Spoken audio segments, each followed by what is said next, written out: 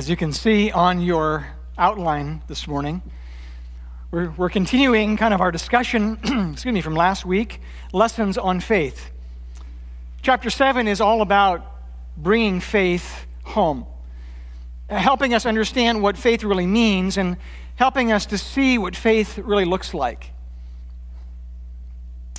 This morning, as we come to our passage today, I wonder if maybe we would begin our time together with this question: what is the barrier to faith?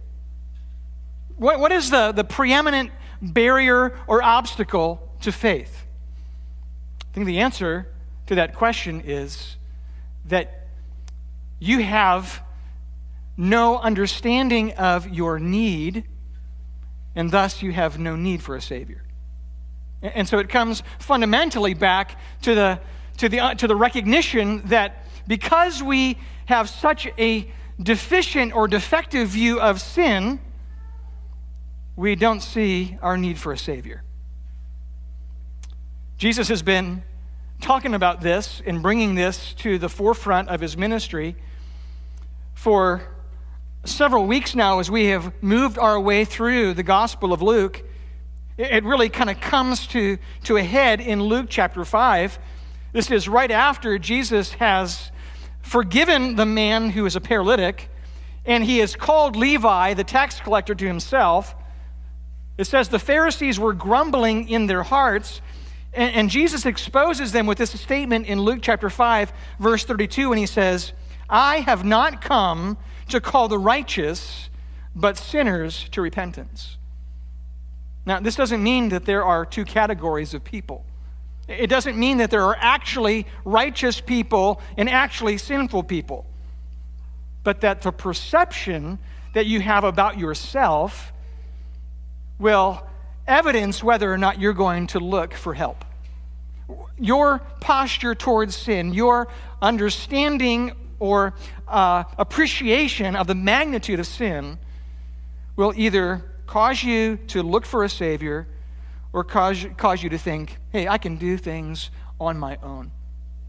If you've ever heard anyone say, I'm not so bad, if you've ever heard somebody say, well, I am basically good, then you can begin to appreciate what we're talking about here in our passage today, as Jesus will summarize faith, and as Luke will talk about this blending of all of the stories that we heard last week, the healing of the centurion's servant, the healing of the widow's son, the resurrection of the widow's son, and now comes front and center as we consider the evidence of a compassionate Savior for a sinful woman in our story today.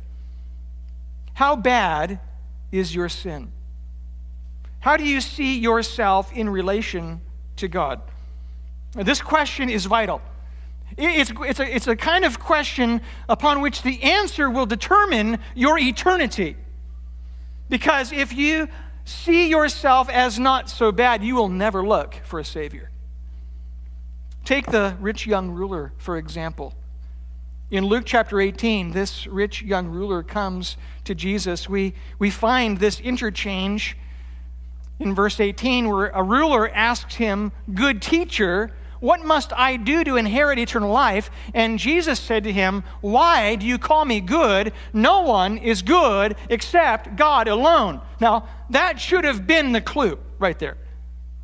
That should have been the evidence that this young ruler needed so that he could answer the next series of questions in the right way.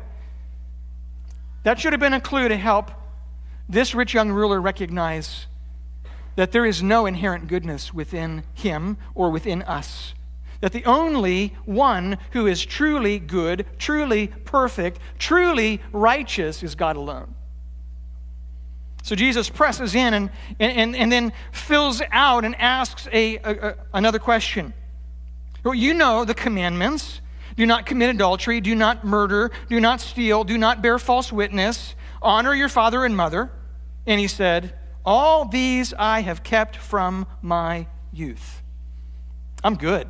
Check. I fulfilled the standard. Check. I've done everything that God has asked me to do. Check. And without realizing it, this rich young ruler says, I'm good, and thus I'm God. And that's the danger. That's the danger of not coming to terms with the true condition of our hearts, not coming to terms with the sin that is in every one of us, and seeing ourselves as better than we should. And so in seeing ourselves as righteous, in thinking in some way our good deeds have outweighed our bad deeds, and so that means that we are basically good, we're saying we don't need God. And so we put ourselves in a place of not receiving rescue, not receiving salvation, because we can think we can do it on our own terms. So we don't need God. Jesus has been stepping in and trying to identify the real heart issues with a culture that was laden with self-righteousness and merit, of thinking they could perform, of thinking they could arrive, of thinking they could meet the conditions of the law in some way and earn their way to God. Well, our passage this morning brings the desperation of the human heart front and center. We need to remember the context, though. Last week, we saw Jesus. He is levying a very stern rebuke, a very stern warning to the Pharisees. They're unbelieving, even in spite of seeing extraordinary works of God. This centurion's servant who was healed, this dead young man who was raised to life, a true testimony of a work that only God could accomplish. And yet their hearts are unbelieving. Yet their hearts continue to repel and reject the ministry of Christ, the identity of him as being the Son of God, as he claimed to be.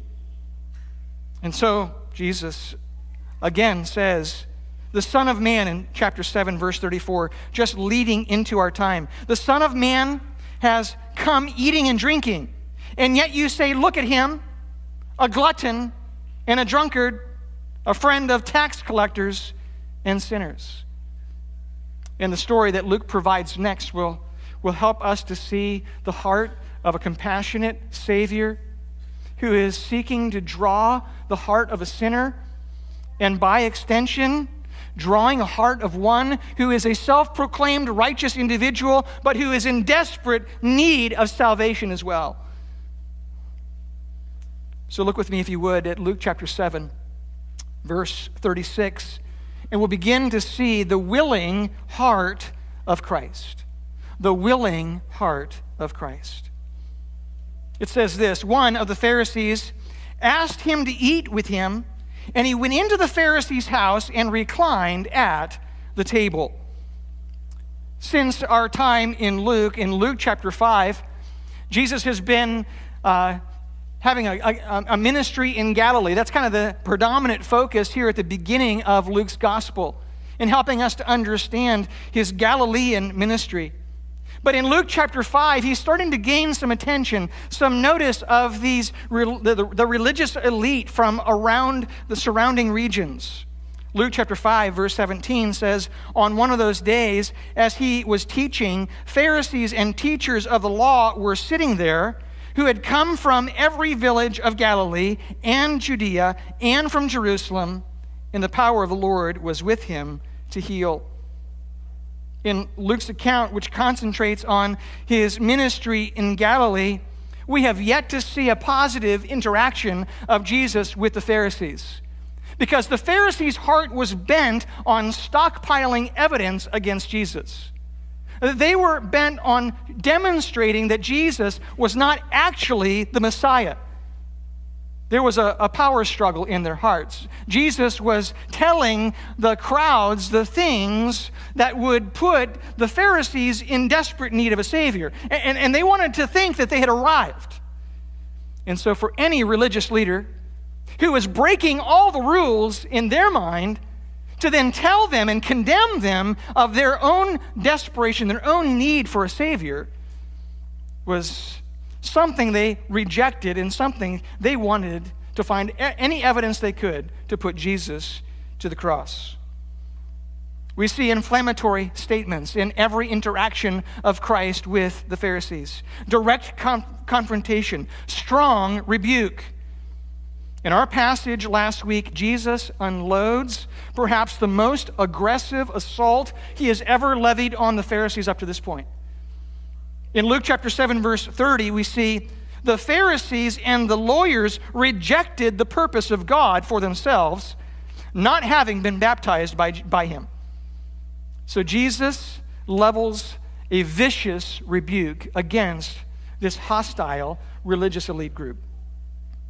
In verses 31 and 32, Jesus says, "To what then shall I compare the people of this generation? And what are they like? They are like children sitting in the marketplace and calling to one another, 'We played the flute for you, and you did not dance. We sang a dirge, and you did not weep.'" John the Baptist, of course, brought the gospel, the good news of the kingdom, in a way that demonstrated the funeral aspects of this illustration, the fasting aspects of this illustration. And the Pharisees wanted nothing to do with that kind of gospel. Jesus, on the other hand, demonstrated the feasting aspects of that good news. And they accused Jesus of being a drunkard and one who hangs out and messes around with sinners and tax collectors. Their hearts were bent on rebellion and rejection. And here we find, perhaps surprisingly, that Jesus is willing to step in to another hostile situation. Verse 36, one of the Pharisees asked him to eat with him, and he went into the Pharisee's house and reclined at the table. Now, who does that? Have you ever been wounded? Have you ever had somebody who had an axe to grind with you? Have you ever had anybody who had it out for you and was doing whatever they could to slander you, to disparage your good name, to try to bring up all the things that were wrong about you, spread lies about you, maybe even truths about some hidden things that were embarrassing about you? And then they had the audacity to ask you to a grad party, or to ask you to a celebration like a wedding, or a celebration like a birthday, or to invite you to come to an open house. And you're like, I don't think so. At least that's what we do in our heart. When we have felt wounded, when we have felt attacked, when we felt opposed, in our natural heart, we say, I don't want anything to do with your invitation. I don't want to dignify your invitation. But here is Jesus in a willingness to step in to awkwardness, a willingness to step in. And don't miss this, a willingness, a desire to invite this Pharisee, this hostile aggressor, this one who has meant to stockpile evidence against him. Jesus steps in to invite him to relationship, to invite him to forgiveness, to expose, as we'll see, his sin, so that this Pharisee named Simon will experience or enjoy the benefits of coming to terms with his sin and asking for forgiveness, and then enjoying relationship with God. Jesus accepts this invitation. The Lord enters the Pharisee's house and, as was customary, reclines at the table.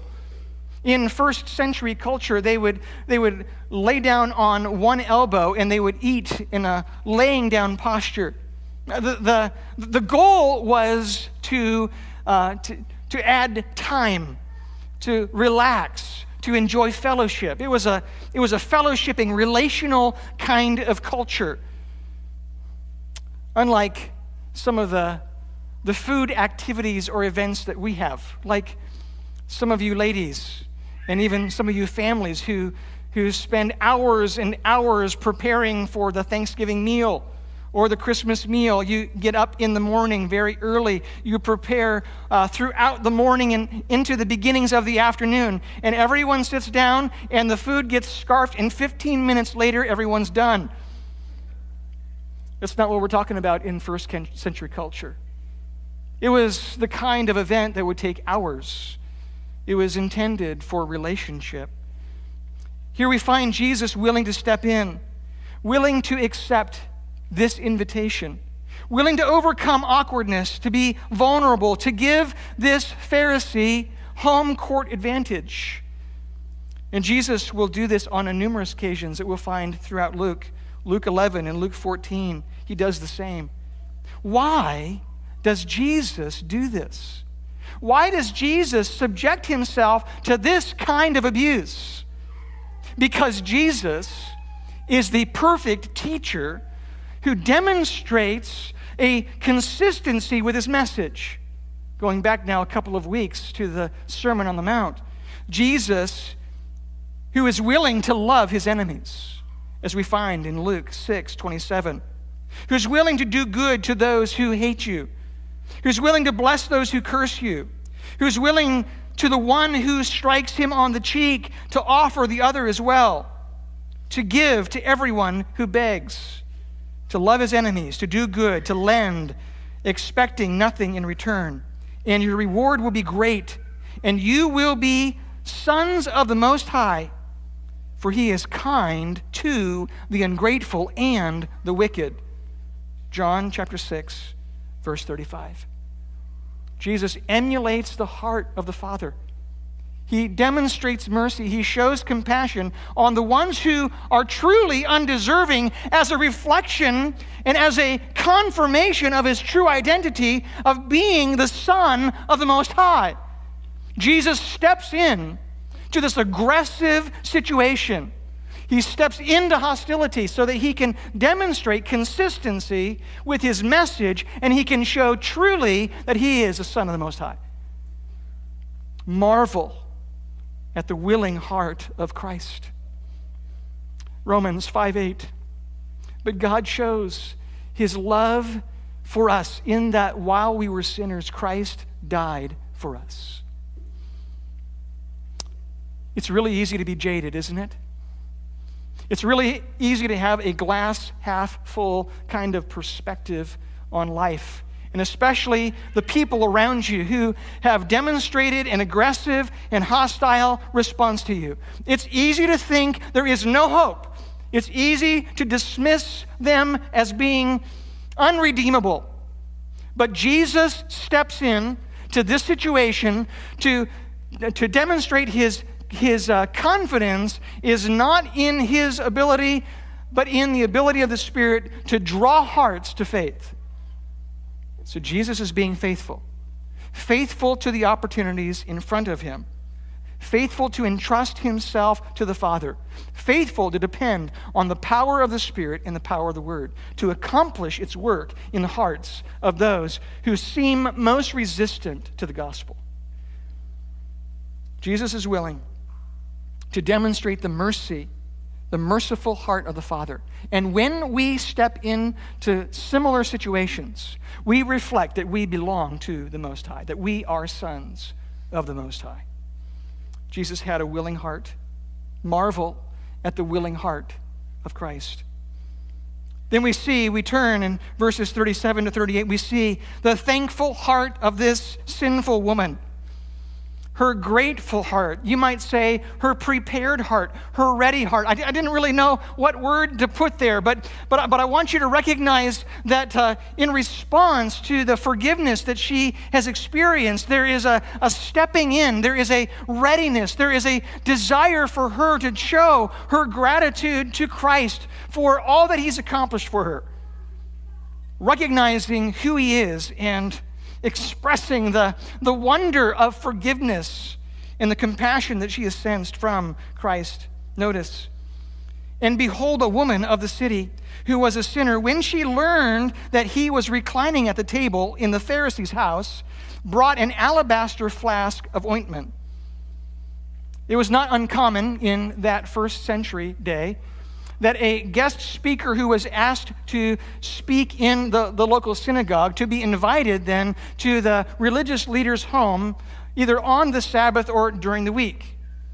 And when that occurred, the doors would be left open so that those who were part of the village or part of the city could come and could stand around the outskirts of the feasting that was taking place, and they could benefit from the conversation between that religious leader and the guest speaker. And so here enters this immoral, sinful woman into the back of this hall or this room, and it catches the audience by surprise so much that Luke draws attention to it by saying, "And behold." It was shocking, surprising for such a woman to have the audacity to enter into such a place. She's described in at least 3 ways. We see, first, she was a woman of the city, meaning everyone knew her, meaning this was a public display. She was not a stranger. She was not anonymous. Whatever she was about to do was going to be known by everybody, and her name was known by everyone in town. Second, she was a sinner, meaning her sin was public, meaning she had a reputation, meaning she was probably referred to as that woman, that person. You know, that person. Third, she was prepared. There was a gratitude of her heart. There was an experience of forgiveness. There was an enjoyment of reception and acceptance by Christ that she felt, so that when she heard that Jesus was having a meal with this Pharisee, that she ran to her house, she went to grab this alabaster flask, which was costly, and came with a purpose in mind, came to worship, came to thank, came to demonstrate her gratitude. Having learned that Jesus was reclining at the table in that Pharisee's house, she brought with her this alabaster vial of perfume. And not only perfume that was part of a trade of being a prostitute, it was also widely used by women in general. The vial in which the perfume was stored was made from alabaster, which was an expensive kind of marble quarried in Egypt, which indicates that the perfume was really costly, was valuable.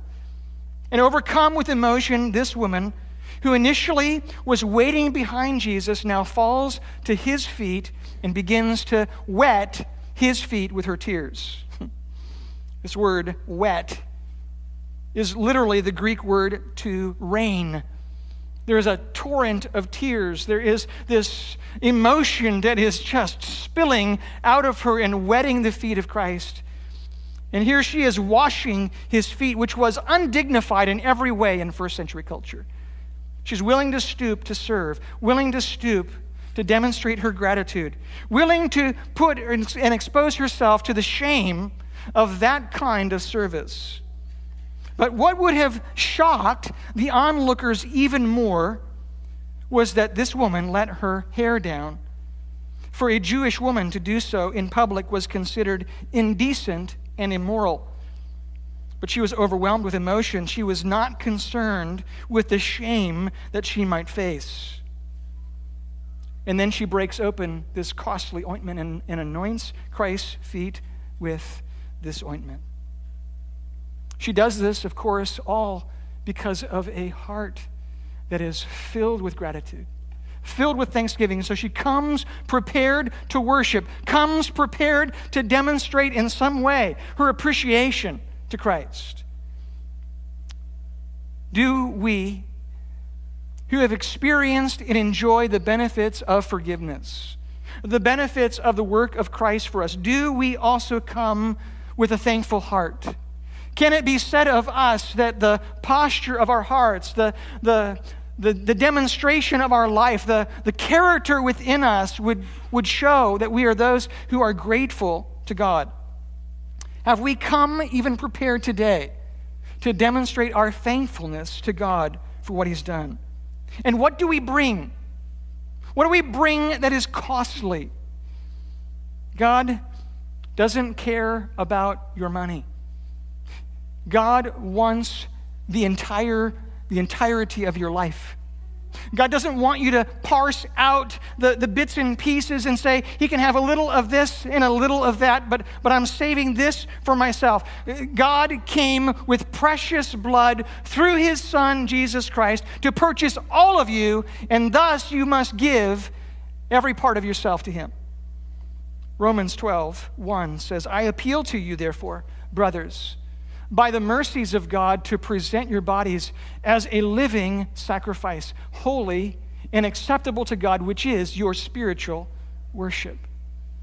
Those of us who have enjoyed and participated in the mercies of God, those of us who have benefited from the forgiveness of God, those of us who have come to terms with the sin of our lives and the spiritual bankruptcy of our hearts, and that we deserve no relationship with God at all, those of us who have the mercy of God at the forefront of our attention will then, by our life, give in terms of sacrifice every part of ourselves.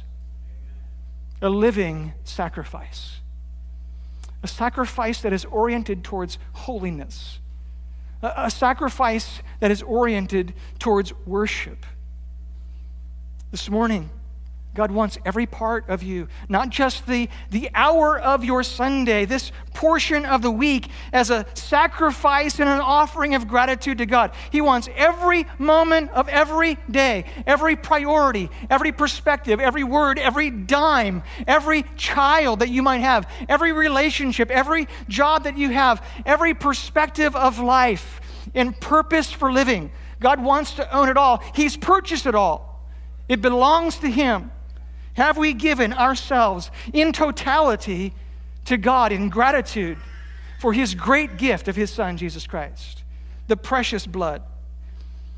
We turn now from this sinful woman and her gratitude, and it's contrasted now with this proud, self-righteous heart of the Pharisee Simon.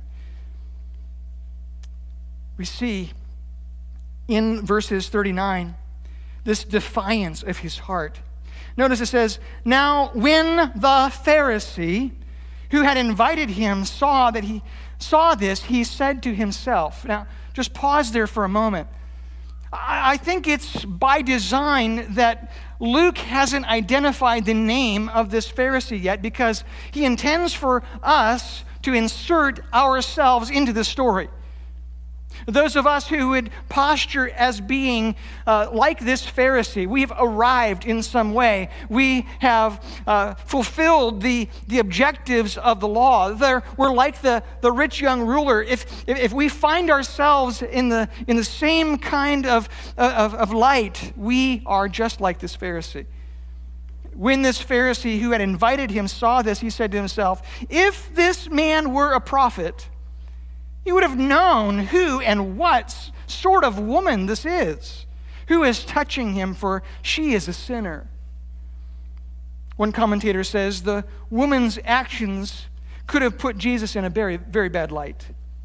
After all, she was a notorious sinner. Letting down her hair, washing, kissing, embracing, and anointing his feet was such a breach of propriety. They may have led some to wonder why she felt the freedom to be so familiar with him and to reach an obvious but wrong conclusion about Christ, end quote. And yet Jesus was willing to receive this affection. Jesus was willing in some respects to entertain the possibility and the risk of a damaged reputation. But he did that for the sake of allowing this woman to express her gratitude.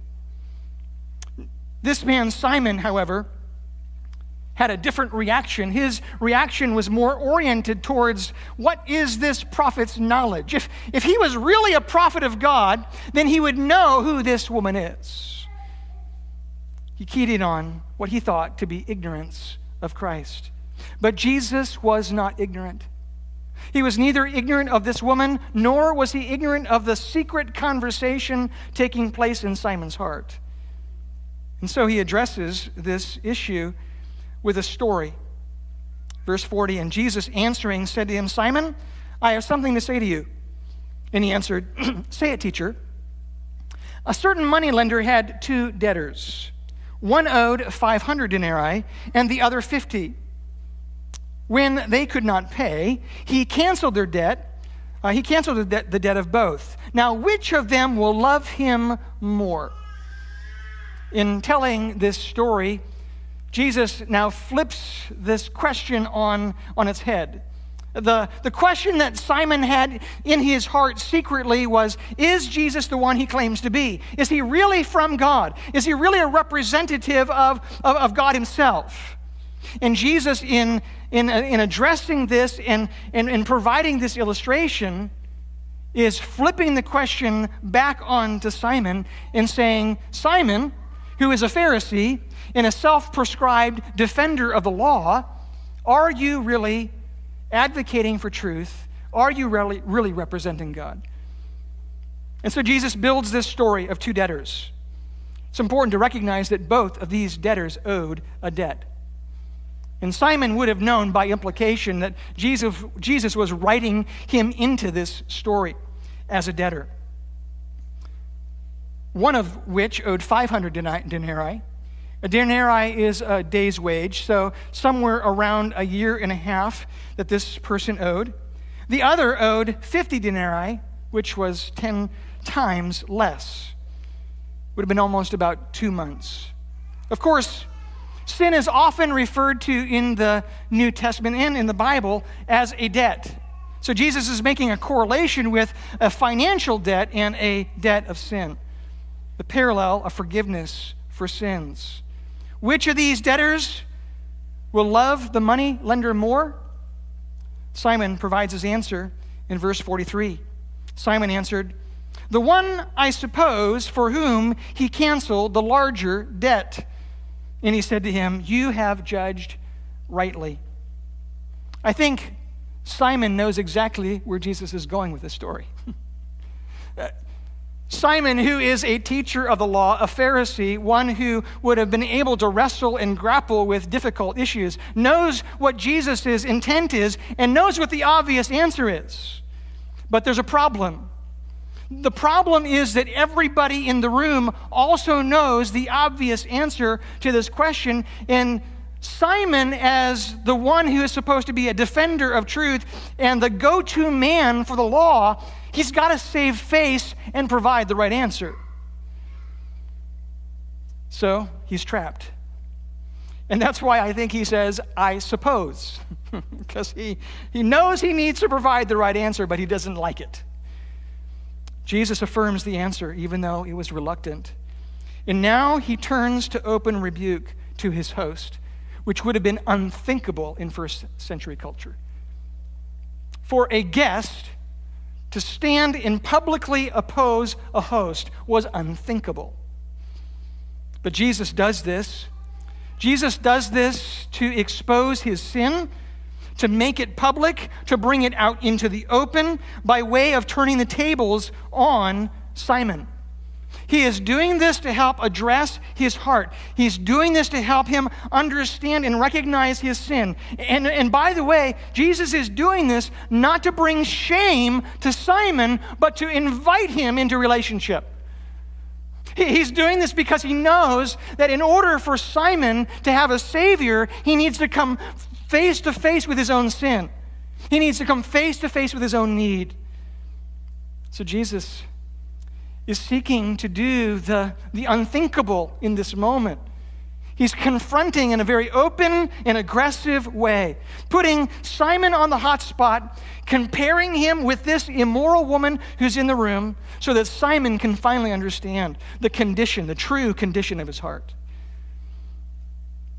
What stands in the way of salvation for every one of us in this room is pride. And what stands in the way of a deep, abiding relationship with Christ is pride. It's not until we come to terms with the purchase price, the precious blood of Christ in our own depravity, our own condition of our hearts, that we'll begin to realize that we need Jesus. We need help from the outside. And Jesus, by the way, is not only a willing Savior, He's a forgiving Savior. That's what we find next, verses 44 to 50. The forgiving heart of Christ. He doesn't leave Simon where he is. He doesn't dismiss Simon and write him off. He invites Simon to take a close inspection, an examination of his heart, to see the true nature of his life, and to invite him in, just like he's invited this wretched woman, at least in the minds and heart of Simon. Notice. Then turning towards the woman, he says to Simon. Okay, so Simon is in his peripheral view at this point, but he's talking to Simon while looking at this woman. Do you see this woman, he says, using her as the center, the objective of his talking points? I entered your house. You gave me no water for my feet, but she has wet her feet with her tears and wiped them with her hair. You gave me no kiss, but from the time I came in, she has not ceased to kiss my feet. You did not anoint my head with oil, but she has anointed my feet with ointment. Therefore I tell you, her sins, which are many, are forgiven, for she loved much. But he who is forgiven little loves little. You think she's bad, Simon? You're worse. You gave me no water for my feet. You gave me no customary kiss. You didn't give me the dignified oil for my head. You consider her unworthy. Simon, she has performed the common courtesies that you would not fulfill. She has proven more honorable than you. She has proven more aware of her unworthiness than you. And her love that has filled her heart with gratitude has recognized what you cannot see is my worthiness, my loveliness, and the focus of forgiveness which comes from me alone. Luke 7:47, I tell you, her sins, which are many, are forgiven. This word forgiven is a perfect passive indicative. The perfect tense points to past action with present results. It's kind of like the ripples on a pond, as we've talked about before. That rock that is thrown into the middle of the pond and the ripples that spill out. The residual effects of forgiveness have filled her heart with love, and that love is now present here in this setting. So when did that previous experience of forgiveness happen? It happened at the moment of believing. It happened at the moment of faith. And we don't know, Luke doesn't draw attention to the specifics of timeline, but it was at least in the moment that she recognized that Jesus was in that Pharisee's house. And she runs to her home. She realizes that she has something to give. She has a way for her to worship, a way for her to dignify her Savior, a way for her to express her gratitude for forgiveness that she has felt. That faith precedes forgiveness.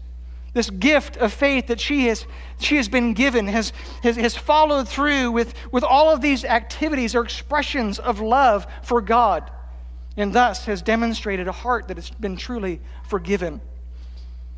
Faith has drawn her. Thankfulness has marked her. And in verse 50, your faith has saved you. We've seen this already in Luke. In Luke chapter 5, verse 20, this is the healing of the paralytic. And in his friends, as they dropped him down before Christ through the roof, Jesus says in verse 20, and when he saw their faith, he said, man, your sins are forgiven. Forgiveness that is not based on working. Forgiveness that is not based upon performance and putting your life together and dressing yourself up. It is forgiveness that comes through the response of a heart of faith. Jesus turns his attention to Simon. Simon, if you want to enjoy the same benefits of forgiveness as this woman, you need to have the same faith. You need to recognize the same things about your desperate need for a Savior. When Jesus mentions indirectly about the women's experience of forgiveness. We see now he turns the tables and he talks about her sins being forgiven, and now he directs his attention to her and makes this emphatic statement that is coming from him directly in verse 48. He says to her, "Your sins are forgiven." Same word, same tense, same recognition, and now drawing attention to the source of forgiveness being Christ himself. Then those who were at the table with him began to say among themselves, "Who is this who even forgives sins?" And he said to the woman, "Your faith has saved you. Go in peace." Forgiveness has happened in response to faith. Christ demonstrates authority over sins, as the psalmist will say in Psalm 51, verse 4, "Against you and you only have I sinned and done what is evil in your sight." Sin is first to God. And if we are to receive forgiveness, we must come to terms with the offense of our sin to a holy God. And when we do, when we come to a place of recognizing sin, when we come to a place of placing our faith in Christ, if you confess your sin, he is faithful and just to forgive your sin and to cleanse you from all unrighteousness. It's not based upon your own merit, but it's based upon the righteousness of Christ alone. As we find in 2 Corinthians 5:21, it says, "For he made him who knew no sin to be sin for us, that we might become the righteousness of God in him." Salvation is based upon the righteousness of Christ, not the righteousness of you or the righteousness of me. And it's not until we come to a place of recognizing our need, of seeing the gravity of our sin, that we'll ever even want to have a Savior. Because Jesus didn't come to call the righteous to salvation, but sinners to repentance. Truly repentant hearts come to a place of recognizing the seriousness and the gravity of their sin. Have you acknowledged sin? Have you enjoyed the benefits of a willing Savior who draws you in to faith and fellowship with him through forgiveness? Father, I pray this morning for any of those in this room who have yet to experience the benefits of true saving faith. And I pray that they will not be like Simon. They will not be as one to reject your invitation, your call to forgiveness. That you will help them and help all of us in this room to come to terms with our desperation for a holy God. And that we will all enjoy the benefits of forgiveness, the benefits of a willing Savior. And those of us who enjoy the benefits of salvation, may we be like this woman who come prepared day after day after day to express gratitude and worship and thanksgiving and to offer all of ourselves to you as a living sacrifice, holy and acceptable to God, which is our reasonable act of worship. May we be daily worshipers by laying down our lives on a daily basis and giving them over to you as an expression of love and kindness for the great love with which you have loved us. We praise you this morning and ask that you would be glorified in and through our lives. In Jesus' name, amen. Thanks for coming. God bless you this morning.